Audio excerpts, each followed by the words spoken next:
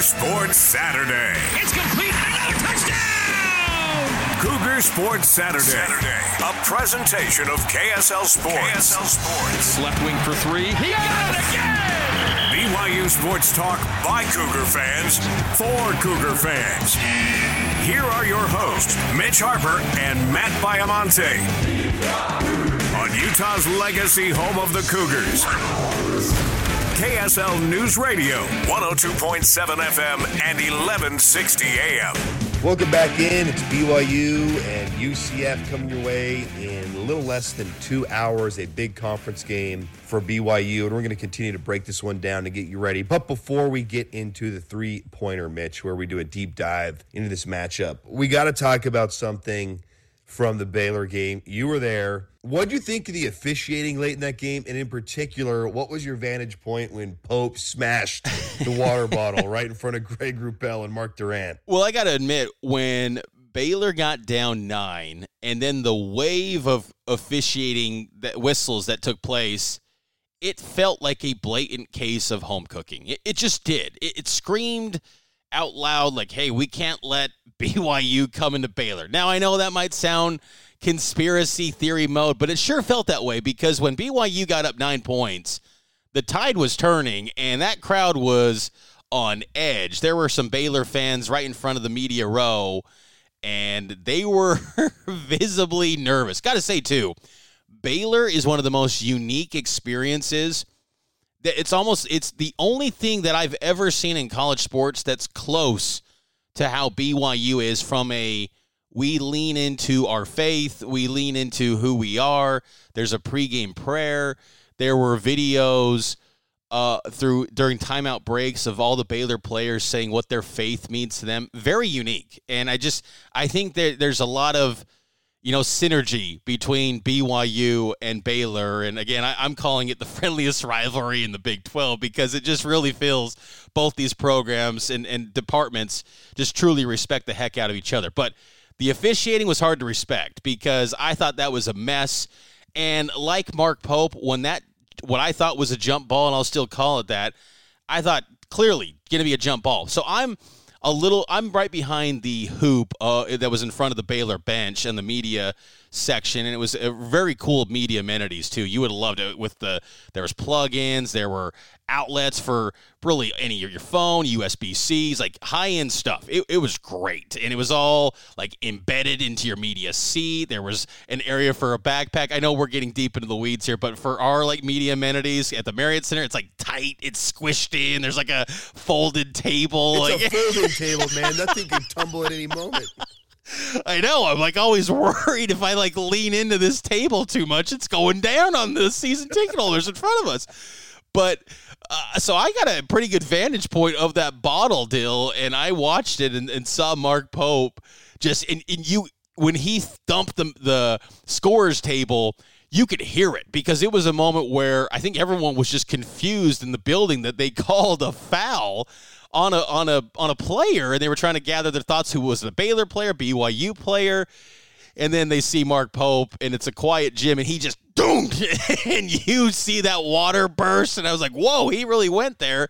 But at the same time, I know that he didn't say anything at all. Like he didn't like let out any sort of audio. It was just a quiet thump, and I don't know. Like I was maybe unsure. Does that warrant technical, just him hitting the scorer's table? I mean, it was a moment of lashing out. Sure, he was clearly frustrated, but I mean, he didn't chew out the refs. He just kind of turned around and then hit that scorer's table. I didn't realize that could be grounds for a technical. I don't know. If he does that without the water bottle, does that get a T? I don't know. I tweeted it was disgusting by Big 12 officiating. That might have been a bit too harsh, but you can't call it technical when someone is frustrated unless they do something. Like if he had thrown the water bottle into the stands, okay, that's a bit too far. If he had ran onto the court and screamed in the official's face, that's unprofessional. That's going too far. But in a moment of frustration, because BYU is still in that game.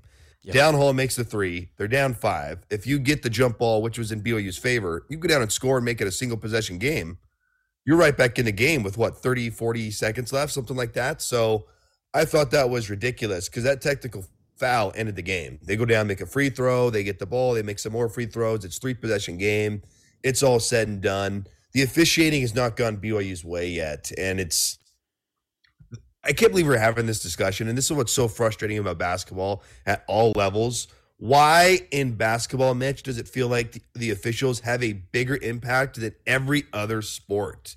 Like in football, sure, there's a moment here where they miss a PI call and then it's magnified, but you don't feel like throughout the whole game it's just blatantly horrible. Where in basketball, in both of these Big 12 games, BYU has committed significantly more fouls. They've been to the free throw line a lot less, and I just don't believe in basketball that games are that the disparity is that wide when it comes to the amount of fouls you commit. I just want equality when it comes to officiating. And look, I'm not saying BYU lost those games because of the officials. They had plenty of self-inflicted wounds that hurt them more than the officiating. But, man, that technical foul was just a magnifying glass on BYU has not received the benefit of the doubt in these first two games. And I hope later today that it's just equal.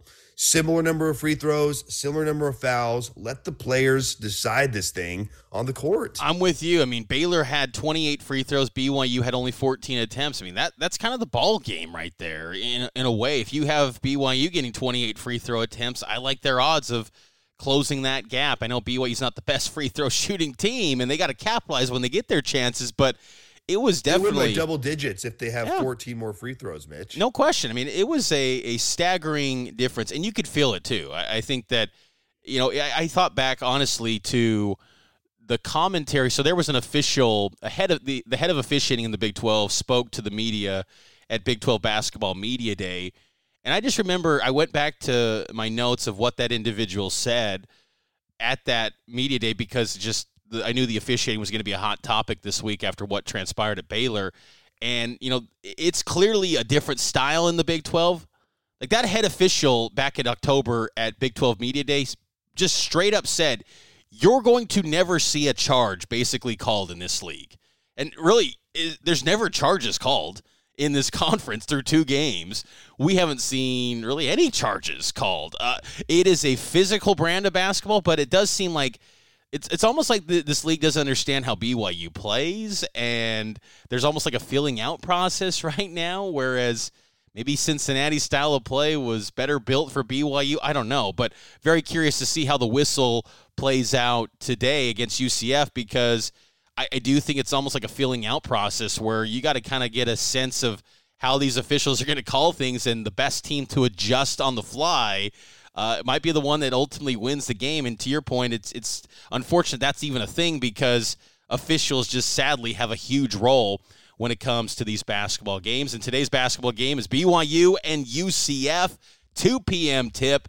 Extended pregame starts with Greg Wrubell and Mark Durant here in Orlando, 1 p.m. between the Cougars and the Knights. Did you know, Matt, first time since 1999 that BYU's playing a true road game in the Sunshine State. BYU, when they defeated Florida International last time they had a true road game in the state of Florida. So it's not often that the Cougs are going to Florida. Now it's a conference tilt against the Knights. And let's get into our three-pointer here on the show. We'll start things off with a key stat. What do you got? BYU is only committing 10.6 turnovers per game, Mitch. They have to stay around that number if they're going to start winning Big 12 conference games. They've been way above that in the losses against Cincinnati and Baylor. Spencer Johnson earlier in the week said, these turnovers are on us. Like, there's just little things we have to fix. Not stepping out of bounds, not making bad passes. We have to correct that. That is a correctable thing. But if BYU wants to start winning games, man, they got to get back to those turnover numbers we saw in non-conference play. I'm staying along those same lines. I'm going with the assist-to-turnover ratio. Despite the enhanced or heightened number of turnovers in Big 12 play, BYU still leads the nation in assist-to-turnover ratio. 2.04 is BYU's assist-to-turnover rate. That's number one nationally in the country. So, yeah, keep those turnovers low. BYU's going to have a chance to win this game. Players to watch for me, Mitch. Trevin Knell is on a heater right now. My goodness, I cannot believe how well he's been playing. Listen to these stats. He's at double-figure scoring in 5 straight games. And if you take out that dud against Denver, he's a double-figure scoring in 9 of his last 10 games. He's shooting over 50% from 3 in 5 consecutive games. He's made at least 3 3-pointers in 5 consecutive games. So I want to see how this dude continues this great stretch of play. And if I'm Dallin Hall and if it's Jackson Robinson coming in at point guard for a little bit, find this guy the ball. When I see that he's only taken 8 3-point attempts against Baylor, 5. He took 8 field goal attempts for the game. Only 5 3-point attempts from 3 against Baylor. That feels like a missed opportunity. This dude is playing great basketball. I want to see him putting up 10 3-point shots a game until he goes cold, because he is ice. He's not ice cold. He's red hot right now. Trevenel, man, he's playing good basketball. Love that poll. It was fun to see how much of a focus Baylor made defending Trevenel in their scout, and seeing it on the court. I know it was probably tough for the fans at home to see, and like yourself, because that camera view was horrific. Woo, it was so high at Baylor. But to kind of see the on-court communication where Baylor was truly always communicating to identify 21, because that guy is a bucket as of late. I'm going to go with Foose Traore. I love the minutes that Foose gave to BYU off the bench. Even Scott Drew in the post game on Tuesday said 45 was a real difference maker. And BYU, an underrated thing is that they kept Missy, the heralded freshman for Baylor, 7-footer, to 0 points. And Foose was an impactful 8 minutes in that game defensively and on the offensive end. I'm hoping to see a big leap for Foose again today, to where we're like, okay, Foose is back to normal, no doubt about it. He's a double-double, because they need that from him. His presence and ability to just give BYU a threat in the post. That was sorely lacking against Cincinnati. They didn't have any sort of post play that was any threat to Cincy, but having that presence with Foose emerge against Baylor opened things up for their offense. So that's going to be a big player to watch for me today for BYU. I like that poll, Mitch. It was encouraging to hear him talk with the media and Coach Pope earlier in the week before they flew out to Florida, and boy, did they escape by the skin of their teeth, man. You're in Florida, BYU's in Florida, and the rest of us back here in Utah, we're suffering, man. It's brutal out here. I wish I was in Florida. Anyways, that's beside the point. Foose, no setbacks, feeling great. That's an encouraging sign going forward for BYU. Bold prediction time. Here's my bold prediction, Mitch. BYU out-rebounds UCF, another critical statistical category that has to go in favor of the Cougars. Cleaning up the glass against a lengthy UCF team. I like BYU to out-rebound them. I'll continue with the turnover theme. BYU stays under 5 turnovers. I think they'll have that is bold, Mitch. That is bold. So I'm going to go with under 5. And if they do that, I feel pretty confident they'll win this game. All right, let's take the break here. We'll wrap things up on the other side, give you our score predictions for BYU and UCF coming your way in just a little over an hour. Stay with us here on KSL News Radio.